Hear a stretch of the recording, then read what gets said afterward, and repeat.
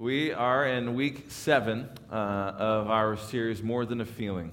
We have been kind of going over what we believe, why we believe it, and why it's important. It's especially important in our culture. Truth in our culture is increasingly being regarded as something felt rather than something known. In fact, there was a survey done by Barna. It was kind of at the end of 2018.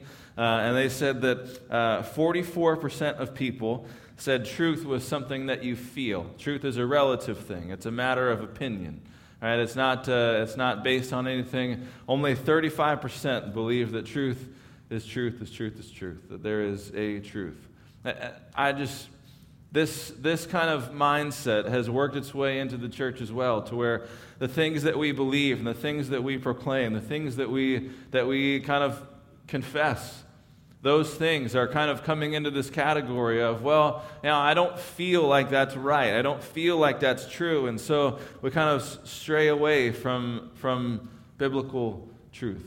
So this series that we've been doing is really talking through what we believe, why we believe it, and why it's important. What is truth? What does this book say is truth? Why do we believe what is in this book? What does this book say about God or Jesus or the Holy Spirit? We spent 3 weeks talking about what Scripture says about the Trinity, that God is a holy, just creator God, a God who is all-knowing, who knows everything about you, everything that you have done, everything that you will do, and there is nothing in your life that you could do to make God love you more or less today than yesterday and the day before, or tomorrow and the day after and the day after.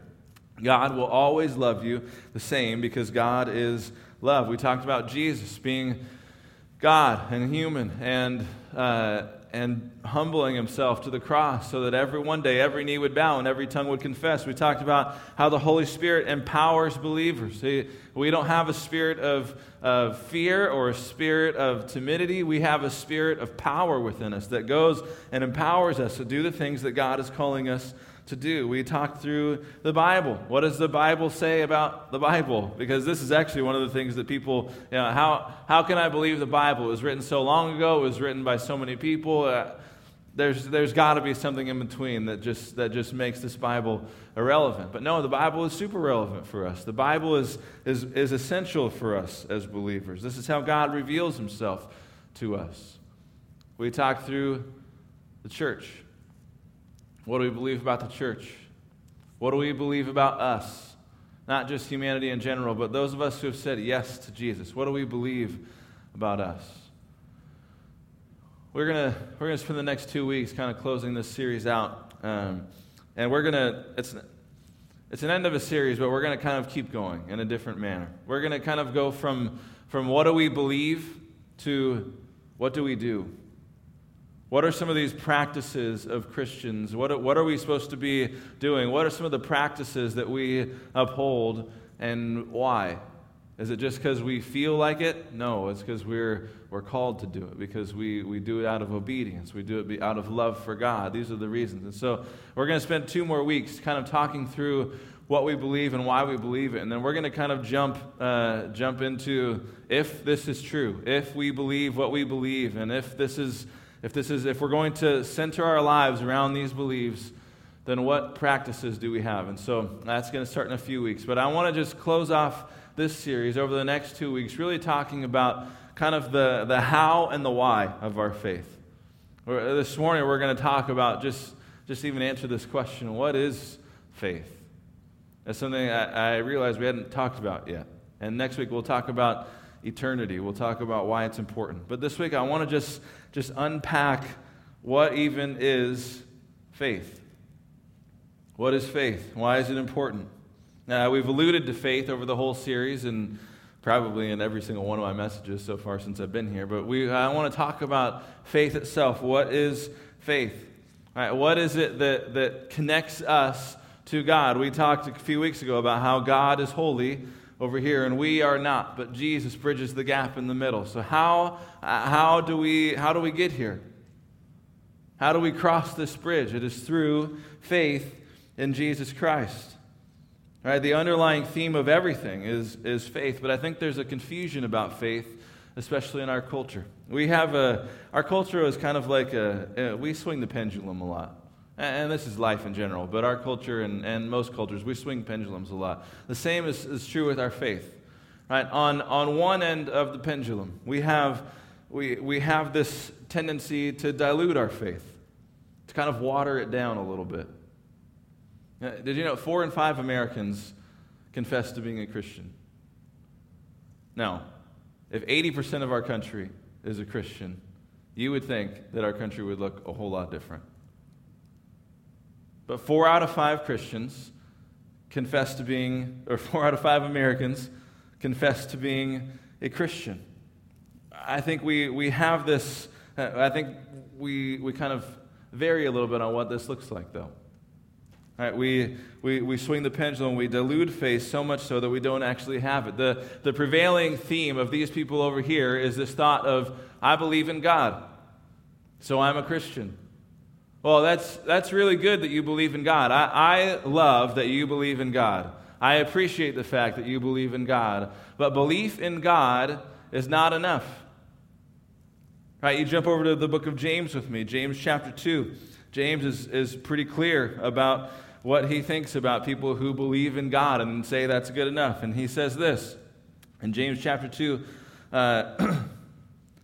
starting at verse 19. He says, you believe that there is one God. Good. Even the demons believe that, and they shudder. So we have this group of people over here who say, yeah, I'm a Christian because I believe in God. James says, I'm glad you believe in God. Even the demons believe in God. I think when we dilute our faith, we have a tendency, and this is, just hear me out on this, we have a tendency to have kind of a demon-like faith, where we believe in God, but doesn't change anything. So this is one side of the pendulum.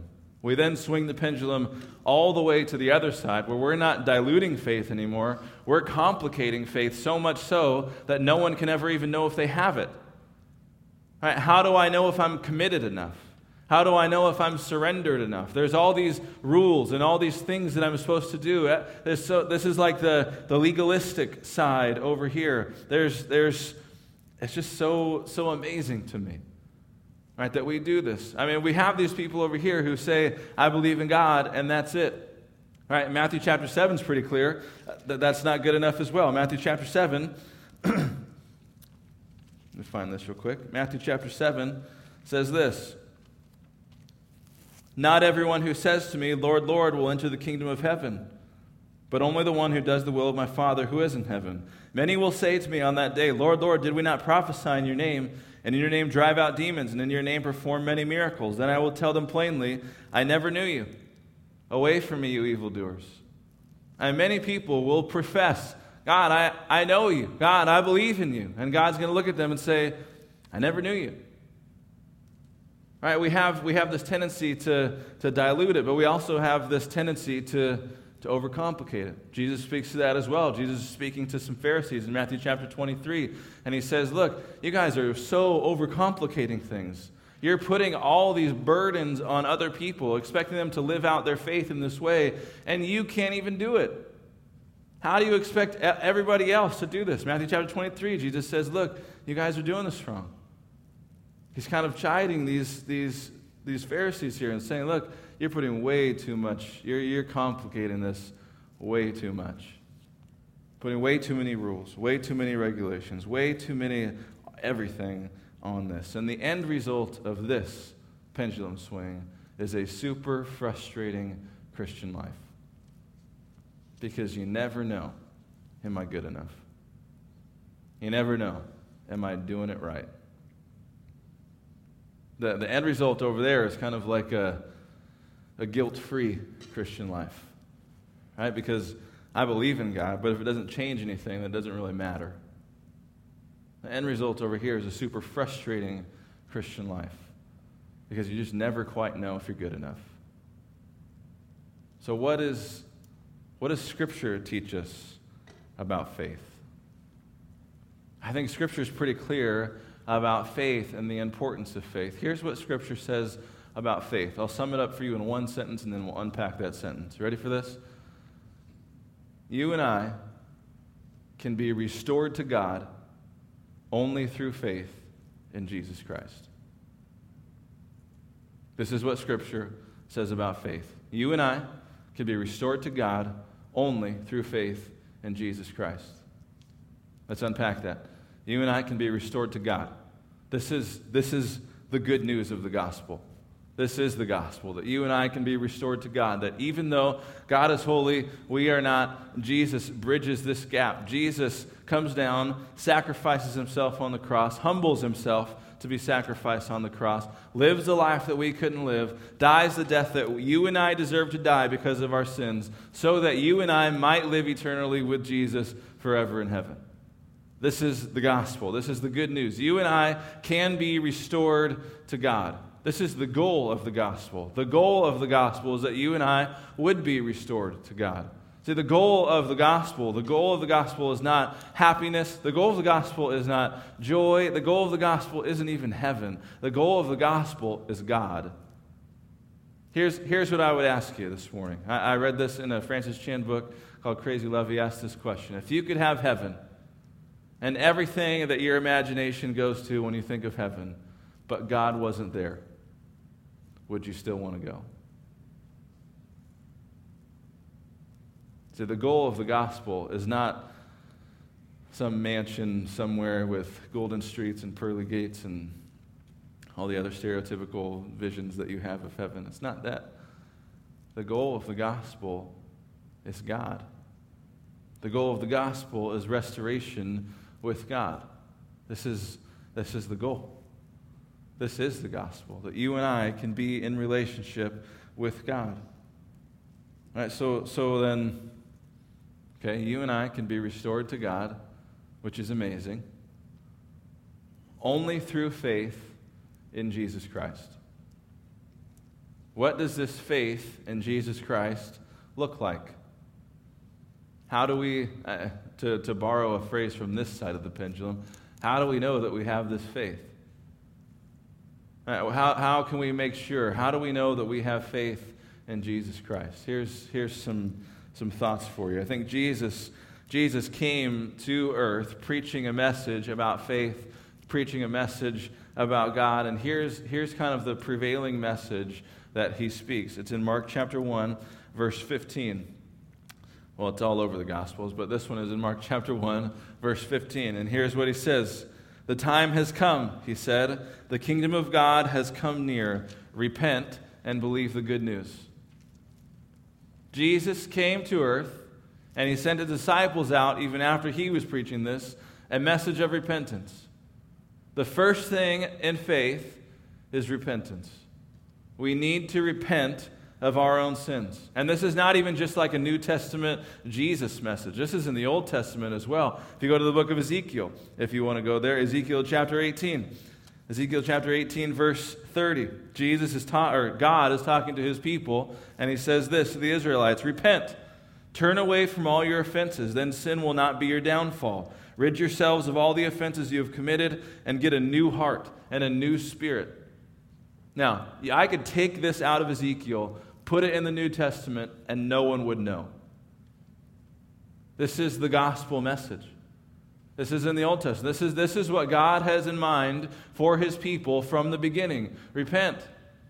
I'll read this again. Turn away from your offenses, then sin will not be your downfall. Rid yourselves of all the offenses you have committed, and get a new heart and a new spirit. This is God's plan for his people. The beginning of faith, the very beginning stages of faith is repentance. And now what is repentance? Repentance is just confession of our own sinfulness. It's acknowledging our rebellion against God. To understand that we need him. And this is key. This is a key thing. Repentance is not us trying to fix ourselves so that we can be good in the eyes of God. I cannot explain repentance better than C.S. Lewis. There's probably a lot of things that I can't explain better than C.S. Lewis, but here's what he says. Repentance, we don't come to God as bad people trying to be good people. We come to God as rebels to lay down our arms. We don't come to God as good people trying to be bad people, other way. We don't come to God as bad people trying to be good people. We come to God as rebels coming to lay down our arms. We say, God, I'm sinful. I understand what you have for me, and I'm not living that. I'm going to stop trying to do my own thing. I lay down my arms. I'm all yours. I surrender. And in this process, we die to our own selfishness, right? Where the essence of sin is ourself. We kind of have a tendency to make ourselves the center of everything. But in repentance, we put things back in the right order and put God in the center of everything. Repentance is about taking ourselves out of the picture and putting God right in the middle. Saying, God, I'm yours. So that's the first thing in faith. If we have faith in Jesus, we need to repent. Here's the second thing we do is we trust in Jesus as our Savior and as our Lord. We trust in Jesus as our Savior and as our Lord. Romans chapter 10. Sorry, I haven't been saying the page numbers. Romans number 10. If you're in our pew Bibles and you want to follow along, 974 is where I'm going. Romans chapter 10, starting at verse 9. If you declare with your mouth, Jesus is Lord, and believe in your heart that God raised him from the dead, you will be saved. For it is with your heart that you believe and are justified, and it is with your mouth that you profess your faith and are saved. As Scripture says, anyone who believes in him will never be put to shame, for there is no difference between Jew and Gentile. The same Lord is Lord of all, and richly blesses all who call on him. For everyone who calls on the name of the Lord will be saved. We need to trust in Jesus as our Savior and as our Lord. And I think both of those things are important. They are not the same. Trusting in Jesus as Savior is different than trusting Jesus as Lord. I'll just break those down for a second. Trusting Jesus as Savior is important. We understand Jesus came. Again, he lived the life we couldn't live. He died the death that you and I deserve to die so that we might live eternally with him in heaven forever. This is Jesus. Jesus came to save us from our sins. This is what we mean by Savior.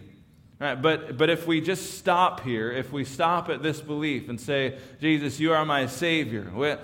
If all we need is a Savior, then we're good.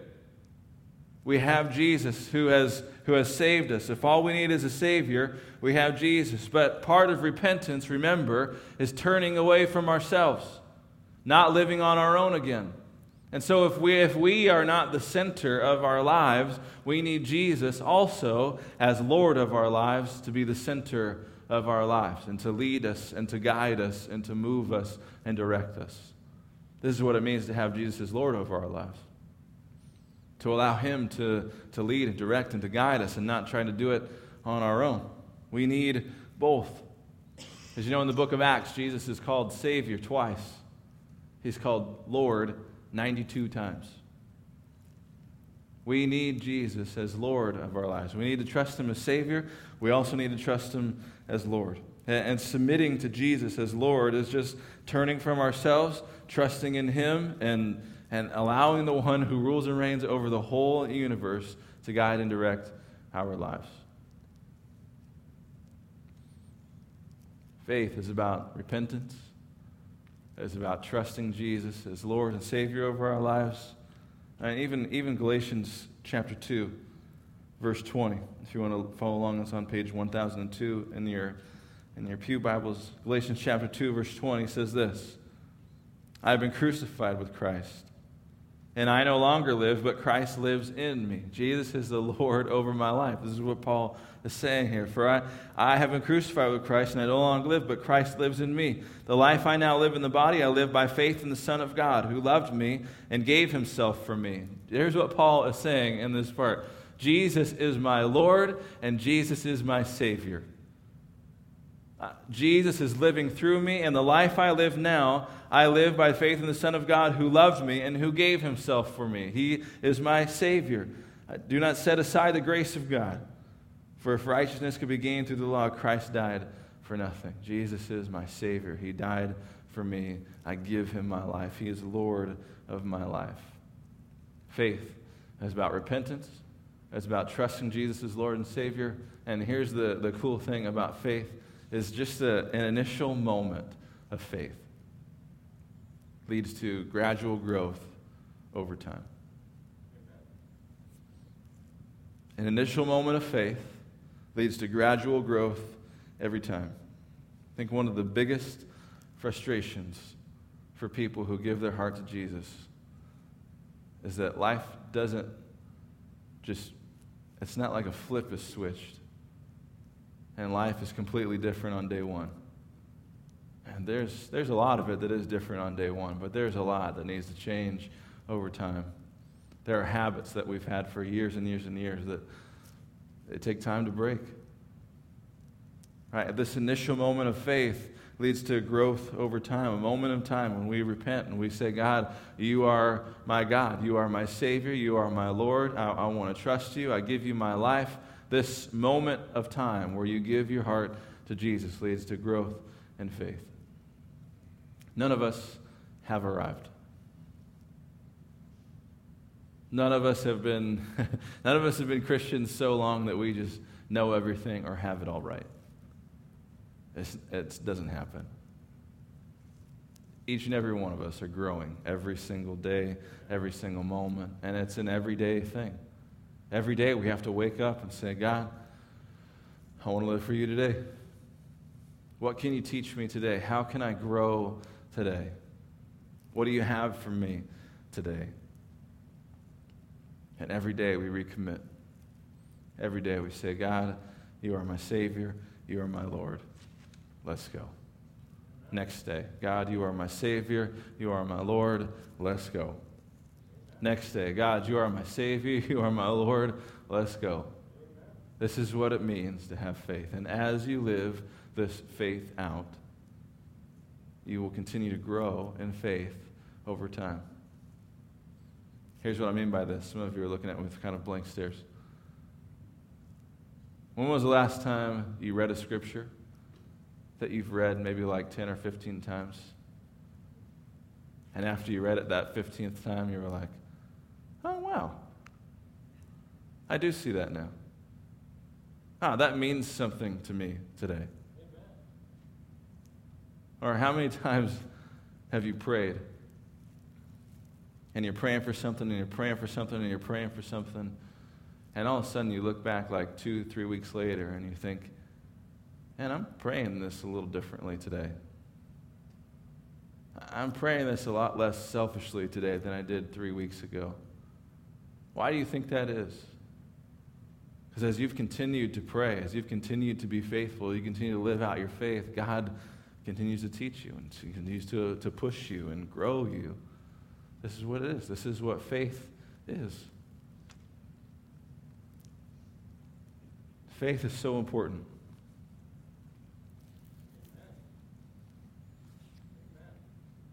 Faith is more than a feeling. If it was a feeling, I won't continue that sentence. Faith is more than a feeling. It has to be more than a feeling. But we also have to be comfortable knowing that we don't know everything. Because if we did, it wouldn't be faith.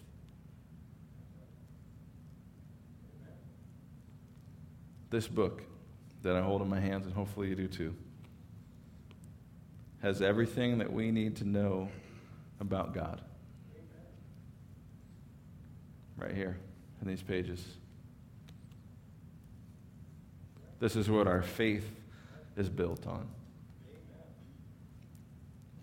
There's a lot of questions that we don't have answers to.